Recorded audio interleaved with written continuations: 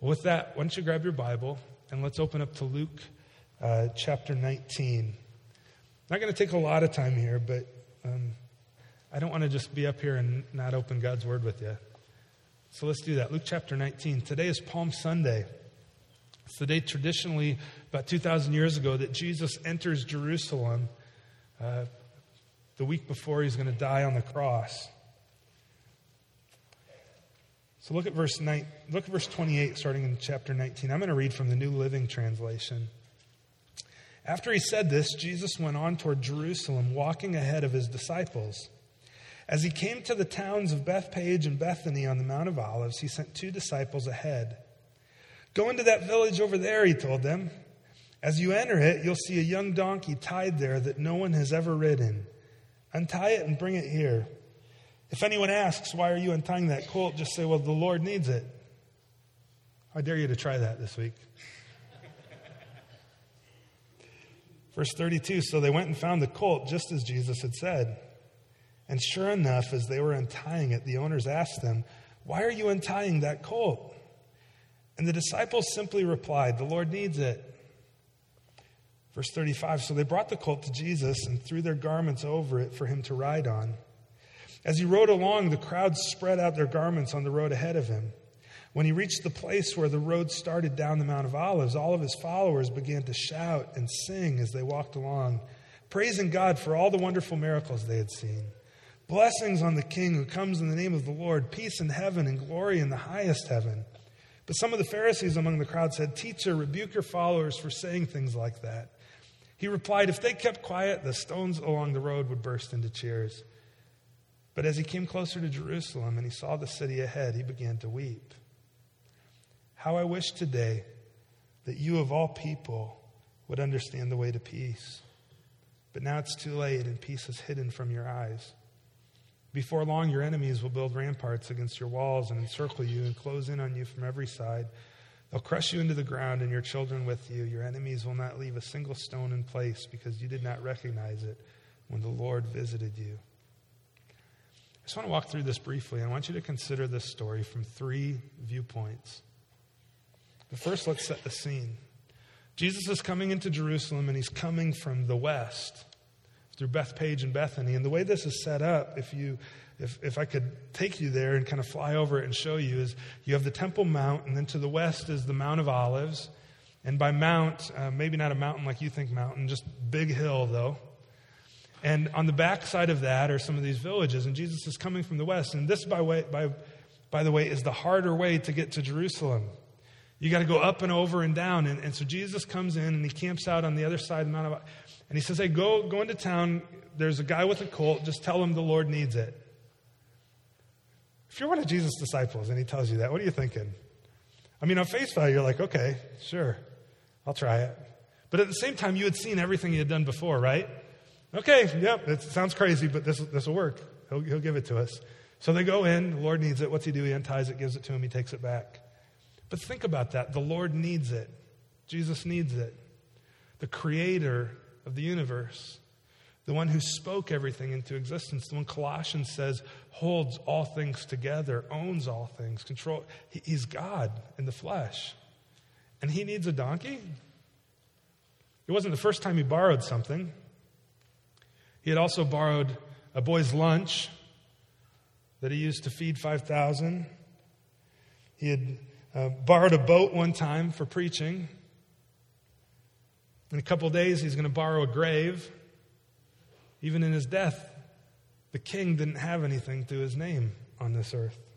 It's pretty ironic. The one through whom everything came into being has nothing. And yet this is the way that the king of the universe rides into Jerusalem 2,000 years ago. Now again, picture the scene. He gets the donkey, he gets the colt, and if the king is coming in, wouldn't you expect him to ride in on like a big Arabian horse? But what's he come in on? Little Sebastian. It's just a little donkey that he just rides in on. And think about the scene. He's this little fool. I mean, he's probably crushed a little bit under the extra weight. Like, what is going on? I'm used to little kids getting rides, but who's this guy? His feet are dangling, almost touching the ground. It's kind of a humorous scene, isn't it? Yet that's how the king enters Jerusalem. And I think Jesus had in mind this prophecy from Zechariah when he did it. Because Zechariah prophesied this. I got ahead of myself.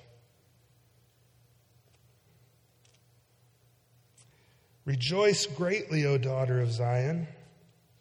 Shout, daughter of Jerusalem. See, your king comes to you, righteous and having salvation, gentle and riding on a donkey, on a colt, the foal of a donkey. Jesus was, up until this point, every time somebody tried to tell everyone who Jesus was, what did he say? Quiet. Don't tell them what's happened. Don't tell them who I am. It's not the time. Yet here he comes, this triumphal entry into Jerusalem, and now's the time he's telling everybody who he is. And him riding a donkey might seem foolish and strange to us, but ultimately he's sending a message. Hey, if you know your Bible, here I am. Here I am. Here's who I am. And he comes in. Now, as he comes in, there's people lining the streets. And imagine what happens. Think of it first from their perspective. They've seen all of his miracles. They've seen the things he's done. And all of a sudden, one guy takes his cloak off and he runs out in the middle and he throws it down in front of him. And somebody else gets excited and they do the same thing. And then a woman takes her sweater and she throws it down and they start throwing it down before him as he walks in. And young men are climbing trees and they're ripping palm branches down and they're coming down and waving them and throwing them down on the road. See, this wasn't just him coming to Jerusalem. For them, this was the procession of a king. They knew who he was. They had seen what he had done.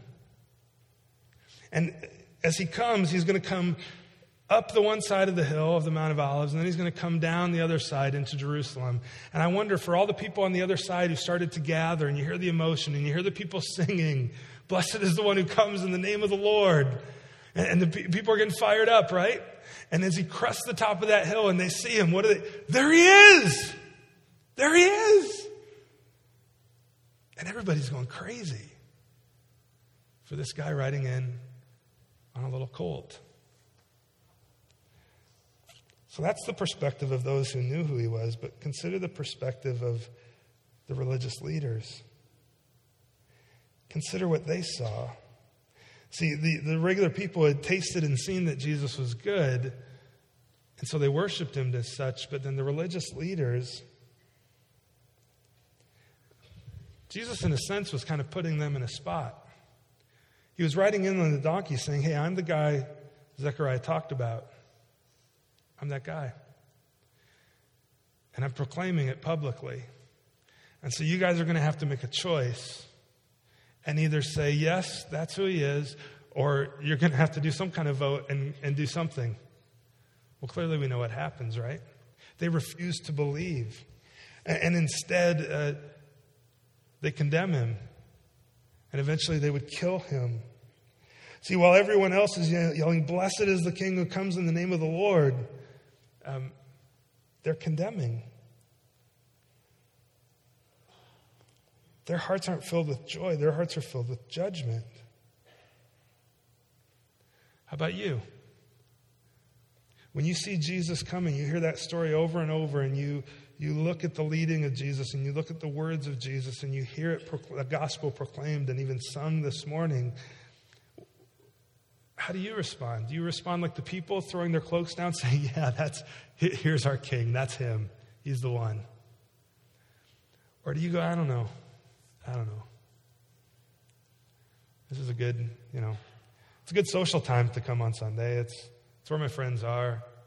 I get some free coffee. But I don't know, the whole singing thing, the whole really engaging my heart and giving of my emotion and my time. I don't know. That's strange. That's kind of how the Pharisees saw Jesus coming. Which way do you see it? But there's a third viewpoint here, and it's Jesus himself. Consider his viewpoint as he crests the hill and begins to come to Jerusalem.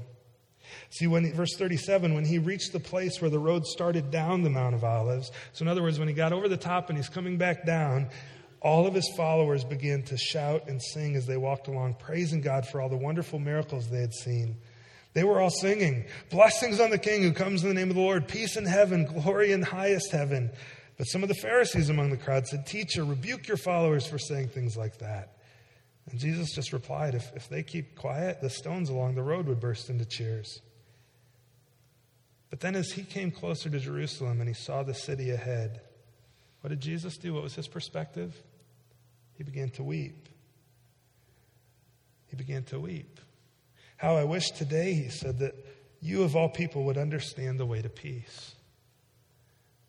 And I wonder for some of us, if you would look to you like you looked on Jerusalem and like you would have looked on the Pharisees and said, "I wish that you of all people, you've heard it preached, you've sung the gospel, you've been here week after week, month after month, year after year. I wish that you would believe." And for Jerusalem, he says that the time has passed for them to respond. But here's the good news for you. If you're still breathing, the time hasn't passed. You can still repent. You can still turn to Jesus. He'll still save you. He'll still make you new. Would that you would believe. That's Jesus' heart for you. I wonder what all he saw when he crested the hill as he comes into the city.